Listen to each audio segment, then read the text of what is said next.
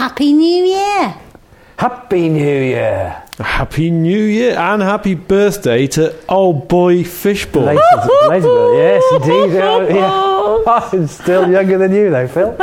You are, but I think you can join the rest of us in middle age now, Ricardo. Oddly enough, I didn't feel down in the mouth this year, though. You know, when I was 30, I thought, it's such a shame. I thought you were going to say you didn't feel the age, and I was going to say, I can assure you, you look it. I certainly do.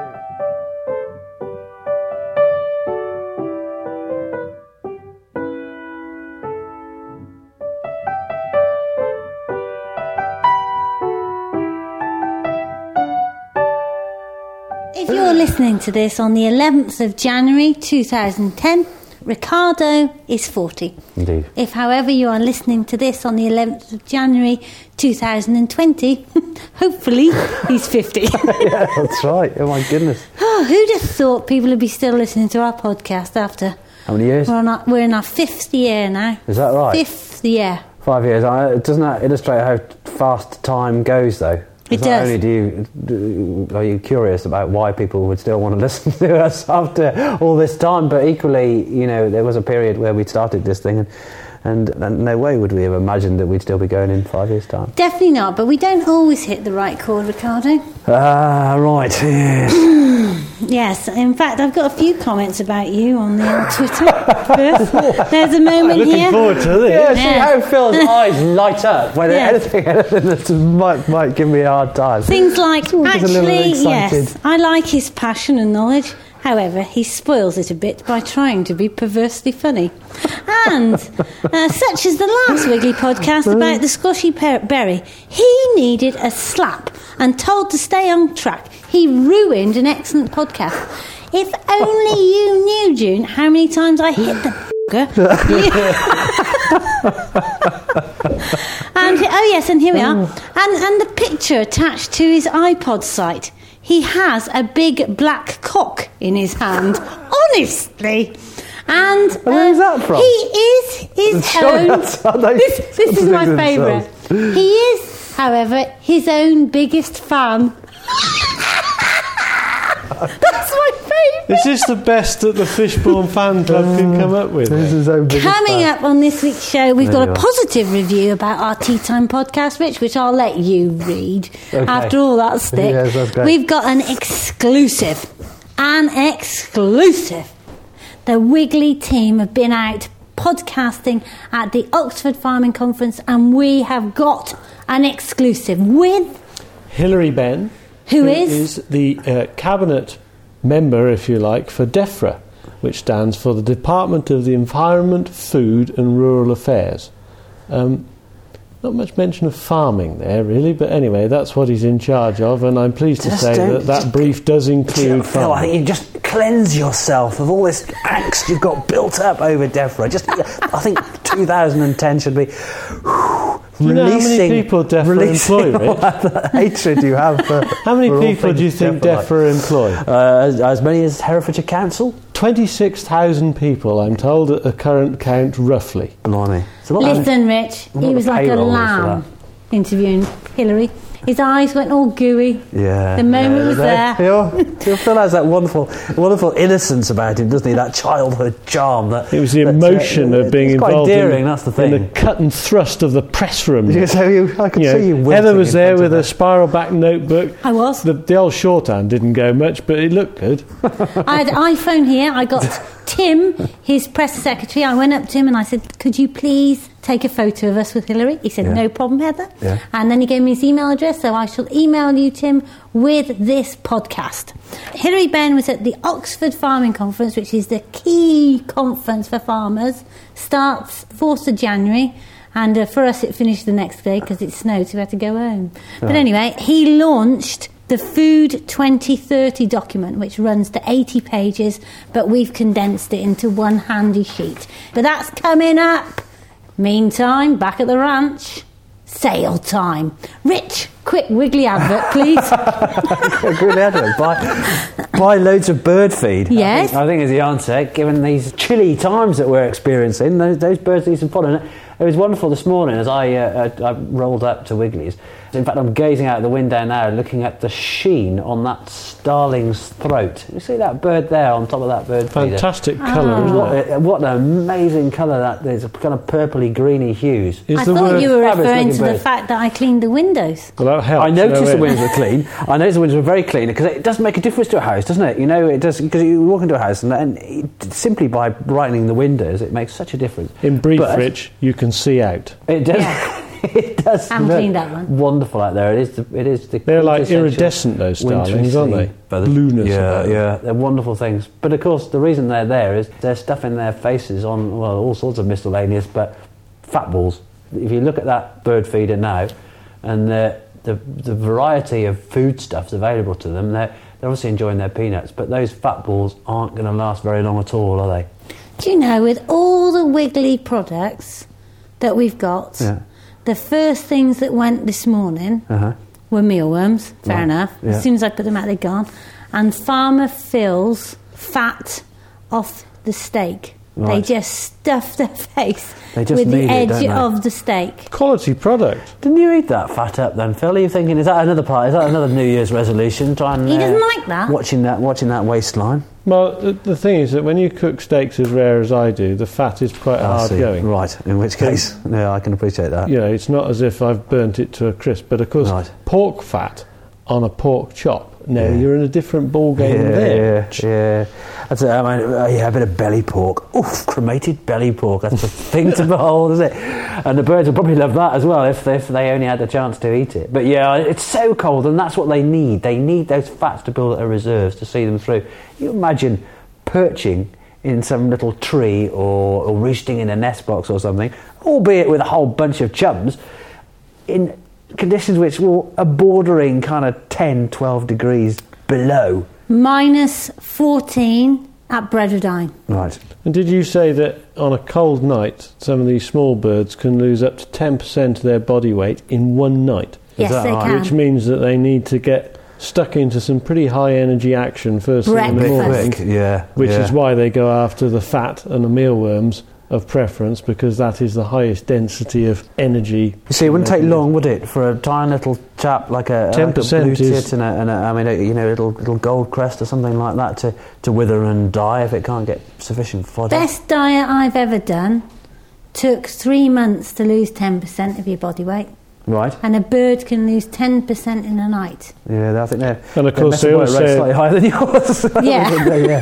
A hard winter rips into the smallest ones, so that wrens always suffer in the cold because they're so small. They're tiny. And of course, if they don't get some energy first thing in the morning, this time of year, the day's only short. It's cold again by tea time, isn't it? There is an advantage, is that the cat...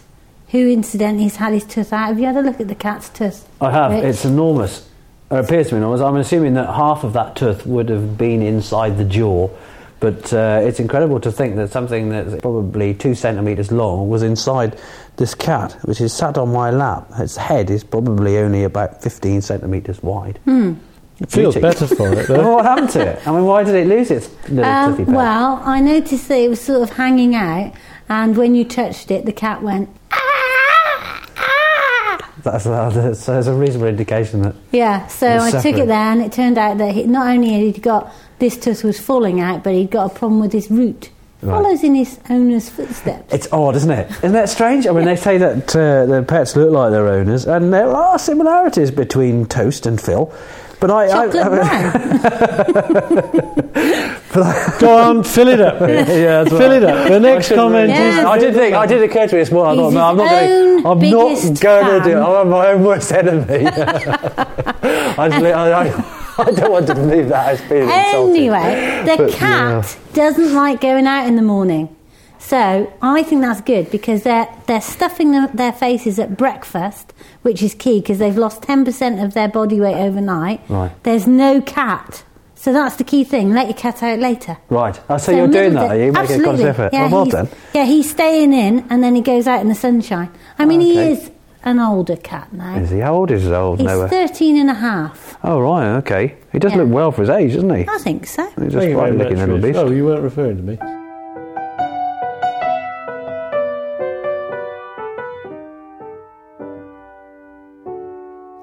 Rich, we've got our latest feedback on our Tea Time podcast. If you've not listened to it yet, go back to podcast 206 and have a listen to Claire Trumper's Tea, and see what you think. But here's what Patricia thinks. Patricia Barnes, nonetheless. Nice little bit of feedback. Patricia says, I listened to the Tea Time podcast and my husband has a mega complaint.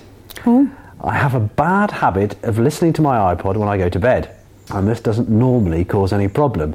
But last night I listened to the latest Wiggly Podcast. It made me giggle lots and made the bed shake. Oh no, it's another rude one. And then I had to stifle out loud laughs, making the bed shake even more. This effectively stopped my husband from going to sleep. In brackets, don't have too much sympathy. He can fall asleep at the drop of a hat, both day and night. The podcast was brilliant, including the bit that didn't get edited. Something about swallowing or spitting, I think. Oh no! Merry Christmas to you all. Thanks for that, Patricia, taken in the way in which it was meant. What, rude? Well, light-hearted. Slightly naughty entertainment. Did you listen to it, Phil? I have listened to it. I mean, obviously, I took the opportunity to give me some stick in your absence, as you and I continue to do. I thought you were in a particularly frivolous mood. I tell you what, it was great. It was one of my favourite podcast moments because Claire Trumper was fabulous. The opportunity to talk about tea for a couple of hours was great, and it's not something that you necessarily do. I took the view it was simpler than that. You were just having a last blast at trying to be funny before you were 40, and then thereafter you were just going to be grumpy and miserable. What do you think, listener? Is Richard at 40 grumpy or miserable, or is he funny? Email in to pwg@lowerblakemeer.co.uk. Listen to serious things. Hilary Benn is DEFRA Secretary. And at the Oxford Farming Conference, which we were invited to as podcasters and tweeters, thank you very much, Farmers Weekly, he launched, for the first time in 30 years, I think, a major government food strategy. It's called Food 2030, and he stood up there after the years of Margaret Beckett explaining to us that imported food was the way to go, and we had to be competitive, and wildlife is the most important thing, and we needed to make sure that we were park keepers and everything was hunky-dory in the garden. He stood up there and he said, UK producers, farming needs to be talked up, not talked down. We need to produce more food, do it sustainably, and ensure the food we eat safeguards our health. It's a big challenge and it's a big opportunity. He said, your job as growers and producers is to seize the opportunity before you and show what you can do. My job is to support you, and society's job is to value the food for what it's really worth. It was really inspirational. It was fantastic. You know, you thought, gosh, I totally agree. Uh-huh. But what I couldn't quite get to grips with was what his role was. How could he support this? So, looking at the DEFRA food strategy, there's really 6 key issues. He is going to encourage people to eat a healthy, sustainable diet, ensure a resilient, profitable and competitive food system, increase food production sustainably, reduce the food system's greenhouse gas emissions, reduce, reuse and reprocess waste, and increase the impact of skills, knowledge, research and technology. We tagged along to the press conference with Hilary Benn, where Tracy Worcester, who we interviewed some months ago, asked Hilary Benn all about labelling, because so many companies can bring in product into the UK with lower welfare standards and it's not on the label. So she asked him about what he was going to do about labelling, and the Farmers Weekly were there probing him for more information, and there we were with our little Marantz recorder just sticking it in. So we'll have a listen. And I tried to tell some of the stories of the ways in which consumer power has changed things quite dramatically.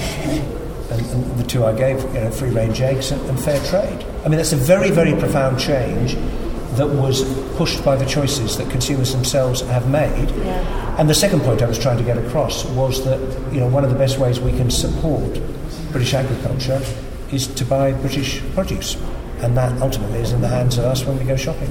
What about carbon footprint? The carbon footprint, something we're doing already. I mean, are you going to support that more when you see that more? No, I think over the years ahead, we're likely to see more information about how food's produced and what the carbon impact is. But it's not straightforward because counting is quite difficult. Because you can look at the direct effects, then you've got the indirect effect. Look at the debate about biofuels or palm oil. Yeah. So we're still learning as a world how to do it.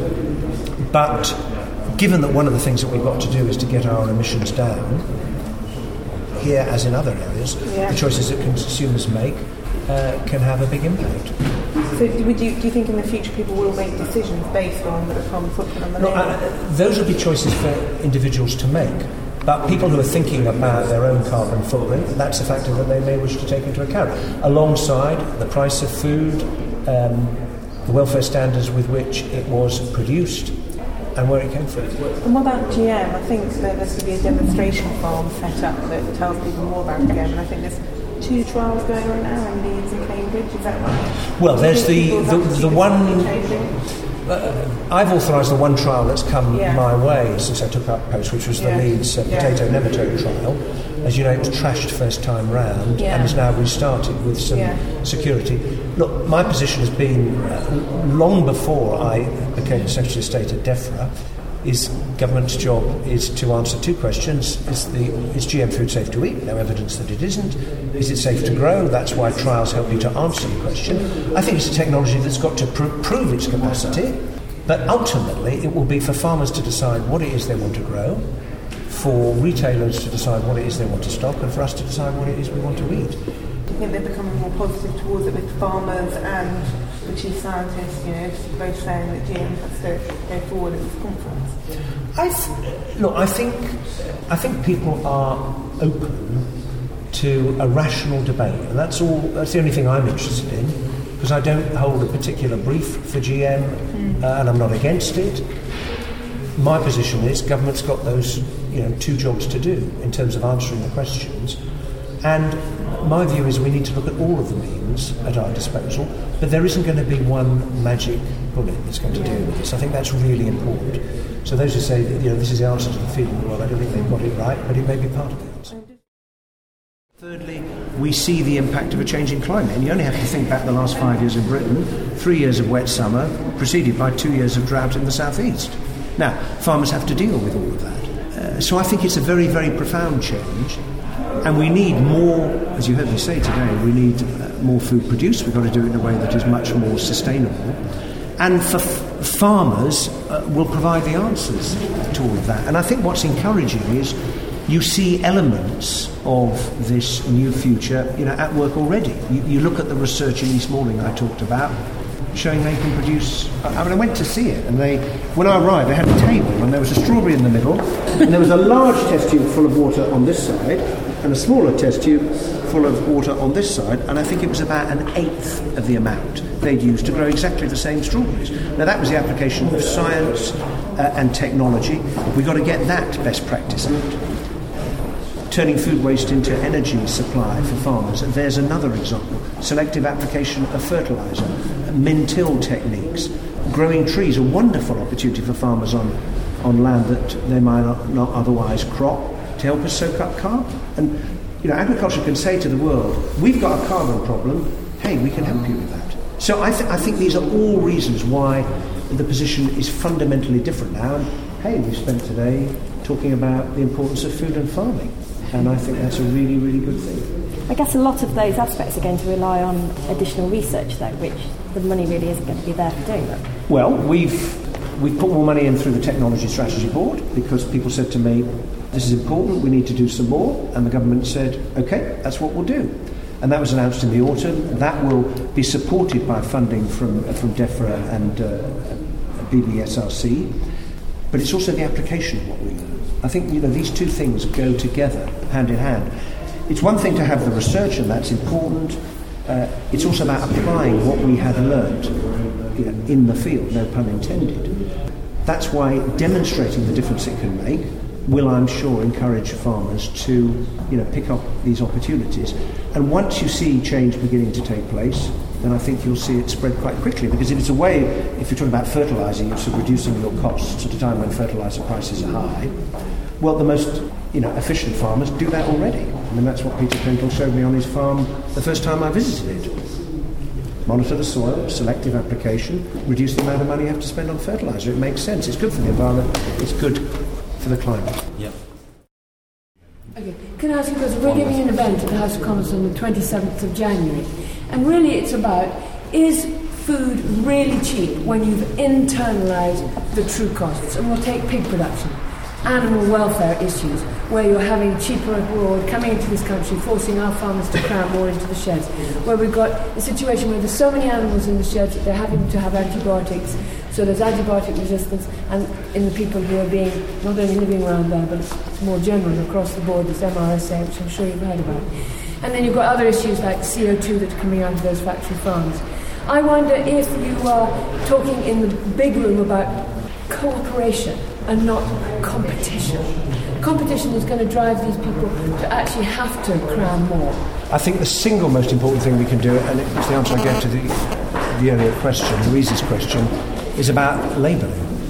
Because that gives consumers the ability to help the farmers who are producing, in this case, pork in a way which is better certainly for the animals and better for the environment. And it's a really powerful way of doing it. I can't promise to come to your event on the 27th, but I do promise to look at your film, which you very kindly gave me a DVD. But Kerry's Group has not labelled any of their produce. How are you going to ensure that they don't just say, we get so much of our produce from all over Europe, how can we possibly put a label on it? So which group? Kerry's Group. And they are Walls, Richmond and Matheson.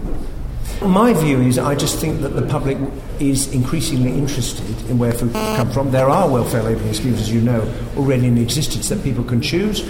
They can be publicised, and then people can make their choice. I think that's the most powerful thing that we can do, along with having decent animal welfare standards in this country, which we do, which is why we've been strong supporters of a number of steps that have been taken in Europe. Farmer Phil? Bold statements. I wouldn't take issue with any of the statements. I would suggest that some of them probably conflict with each other, and I would also suggest that farmers have been doing some of those things, or trying to, for a considerable time, and Hilary Benn's predecessors have gone quite a long way to create some of the vacuums that he's talking about. For example, the 10 years of the Labour government of which he's a part have vastly reduced the amount of government money spent on independent research and development.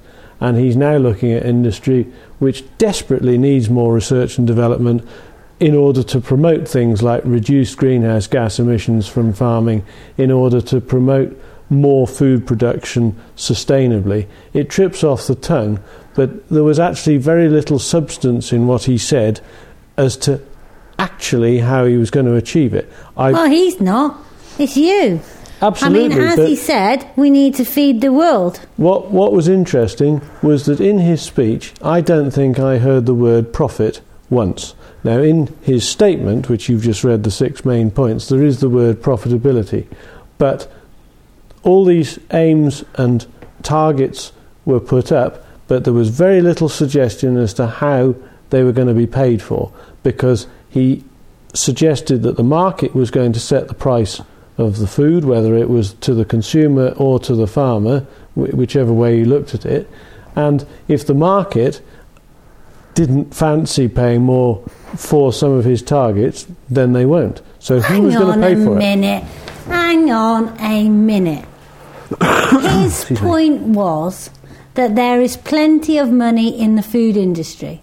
You're not suggesting, are you, that the consumer needs to pay more? I am suggesting that the consumer needs to pay more in the sense that they should pay a real price for the food and reduce subsidy, which some of the consumers pay for in tax, and a vast amount of that tax is wasted in the delivery of the subsidy. From Hilary Benn's point of view, there is enough money in the food industry. So if the milk is £3.68 in Asda, there is enough profit in that milk for everyone to get a share. is Hilary Benn's point. Yep. So the fact that the farmer, the producer, gets 17p and it costs him 18 pence to produce, Hilary Benn cannot control that. What's he going to do? There is a classic point, because that is the easiest one to address, because in the case of milk and potatoes, I would suggest, and probably in terms of grain, there are very few buyers of these commodities. I'm not talking about those farmers who sell these things direct to the consumer. I'm talking about farmers who produce the commodities, and there are always going to be commodity producing farmers. And the opposition's contention was that they want to produce an ombudsman who works within the Office of Fair Trading to oversee the balance of this margin spread throughout the food chain, i.e. so the farmer gets a fairer cut of the cake. A supermarket czar. Exactly. But Hilary Benn didn't have an answer for that, and that's really what I'm saying, is how is this going to be paid for? Because Hilary Benn's strategy doesn't include any encouragement for a more competitive market with more buyers. It's a bit like the banking industry. There are only 4 banks, so that they're always going to collude with each other, whether you like it or not. Well, you can stop being political, because Michael will only cut it out. So the point is, for the first time, the NFU and the government are agreed that it's a fantastic thing to have a food strategy for 2030. So off we went to meet Hilary Benn and ask him, if everything in the garden is rosy, why is it such a struggle for Phil's farm to make money? He's done everything. He's diversified, he's taken the subsidies, he's done everything the government wants, and it is going to be a struggle to make money, let alone think about how we reinvest. So here we go to Hilary with the question, how is this going to affect our farm? It was very interesting, because I mean, one of the things I wanted to ask you was that we're tenant farmers. Yeah. We are diversified. We've got a biggish business selling that sort of thing. And I saw his point, although I don't actually agree with it. Nor did I. But my question for you in relation to it is that we are doing everything that we've been asked to by governments for the last 50 years, and profitability is marginal at best. And so that the idea of feeding the world and producing more food for no visible reward, I struggle with. And then when you add the carbon debate on top of that, again, I don't quite see, if I'm a carbon criminal, how producing more food for the rest of the world is my lookout. And it worries me that there is this gap that I can't fill. There's no profitability, there's no lure, if you like, for me to do that. Look, nobody's a carbon criminal. The fact is, as humankind, we've come to realise that carbon and greenhouse gas emissions are having an impact on our climate, and we need to do something about it. It's a responsibility of everybody in farming and elsewhere. I think that's the first thing. Secondly, because the world population is growing, we are going to need to produce a lot more food. And we saw in 2008 what happens when the price of oil went up, which had an impact on the cost of fertiliser. There was drought, which affected the price of bread here in the UK. And for those who were producing grain in particular, it was a good year. And we had a record wheat harvest in Britain in 2008, which shows what British farming is capable of. Now, there will always be volatility in the market, because you have, as farmers, to deal with, the weather and a lot of other things that are uncertain. But I think looking at the medium term, there's no doubt that because we will need to produce more food, there is an opportunity for farmers.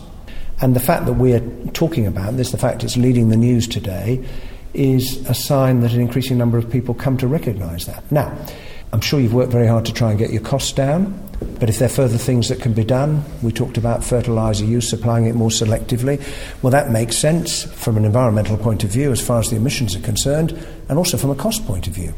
Not everybody does it, but if we can get more people doing it, then that will help profitability in the bottom line. But look, I know it's tough sometimes. But isn't this your lookout? Because I think it was you told me today that there was 1 billion people who went to bed hungry last night.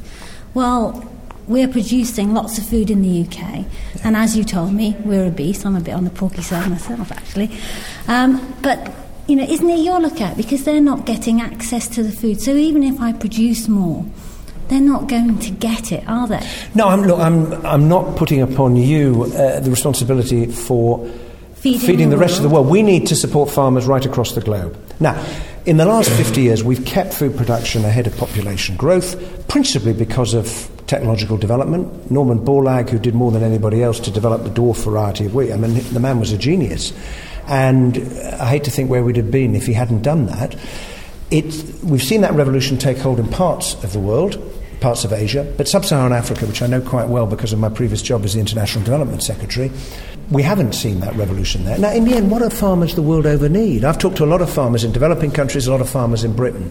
Farmers want security on the land, they want access to good seeds and materials, they want finance, they want good transport links, and that's a particularly big issue in parts of sub-Saharan Africa where a lot of food rots before it gets anywhere near people's mouths.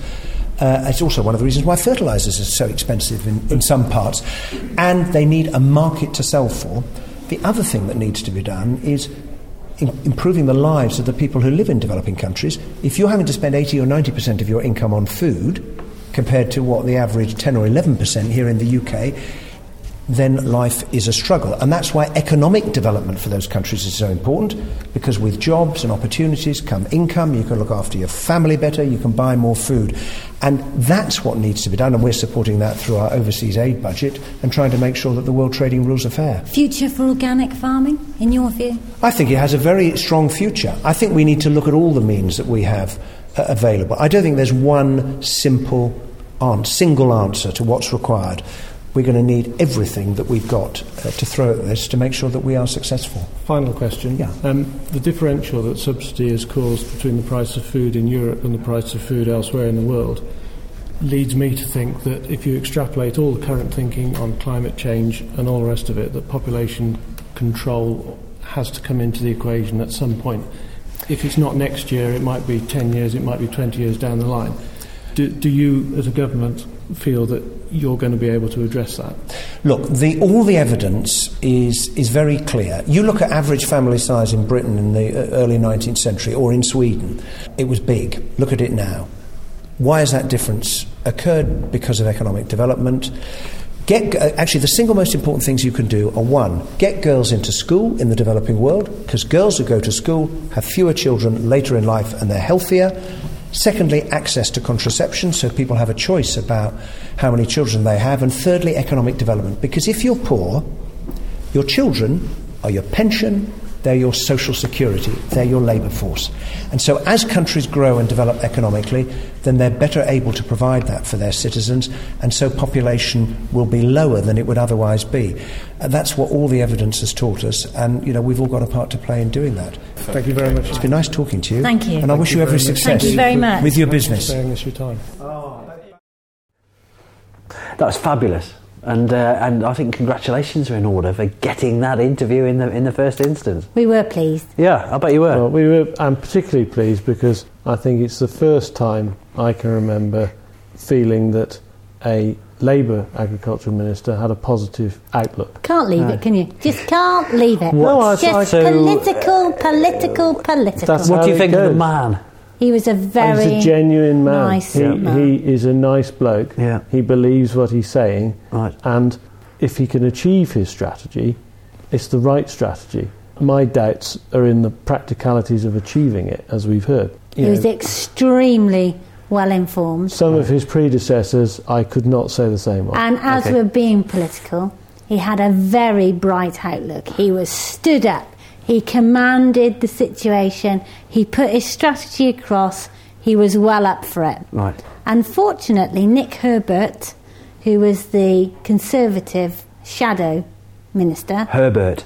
Herbert. Is there anything wrong with Herbert? No, carry on. Not Sherbert. He had a blue pullover on. Not that that's relevant, but he did. Yeah. I think it was to keep warm. But he just looked as if he wasn't going to make it. Right. He just didn't seem to come across. But they are the party that will put in place the supermarket czar to make sure that there's an ombudsman to stop the total domination of supermarket prices, right. Obliterating farmers. They were the ones that were going to do that. The practicality of translating what Hilary Benn was proposing into something that might actually work. It's necessary, isn't it? I think so. I do. I think it's necessary. I think it's a medium through which farmers can ultimately achieve a fair price, fair deal. And I think the most important thing about things like the OFC and Oxford Farming Conference and having both the Agriculture Minister and his shadow there is it gets all the media, not just the farming press, talking about it, and that they did pick up on it big style. It's in all the national newspapers this week. It is big, proper news, and so it should be. Food is important stuff. There we are. So thank you very much to Farmers Weekly for inviting us along. And if you want more information on the Oxford Farming Conference, the best place to start is Farmers Weekly website, because you'll get all the reports there and there's tons of links. So that is www.fwi.co.uk. From old average 58 bull farmers to their next generation, Monty with his weekly fact on wiggliness. The Montycast, a weekly fact on wiggliness. Our farm cleans the seed it grows in our huge seed cleaning plant just down the road. Another Montycast next week. Lovely. Till next week, Rich, will you be all right? Good start to 2010, I reckon. Yep, don't miss the Wiggly sale. Ends 25th of January 2010. Why did you point at me when he said that? Well, because I knew you just fell on it. Best bargains are bokashi bins, can of worms, and as Ricardo says, definitely bird food. And we're doing our annual treat for the birds in your garden, which is buy 3 tubs of mealworms and get 3 free. Oh, wow. The idea is that you pop round to your neighbours and give them the 3 tubs, but if you really want to feed your own birds, we totally understand, and that's fine too. But that will end 25th of Jan. Wiggly proper sale. Cool. Got to be in it to win it. Bye. Bye from me. Bye-bye.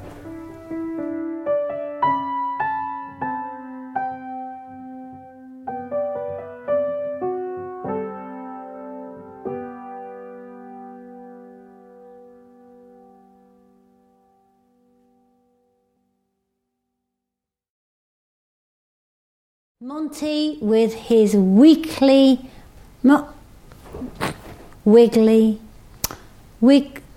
my God. Monty with his weekly wiggliness. It's all wiggled. Oh my gob's wiggled.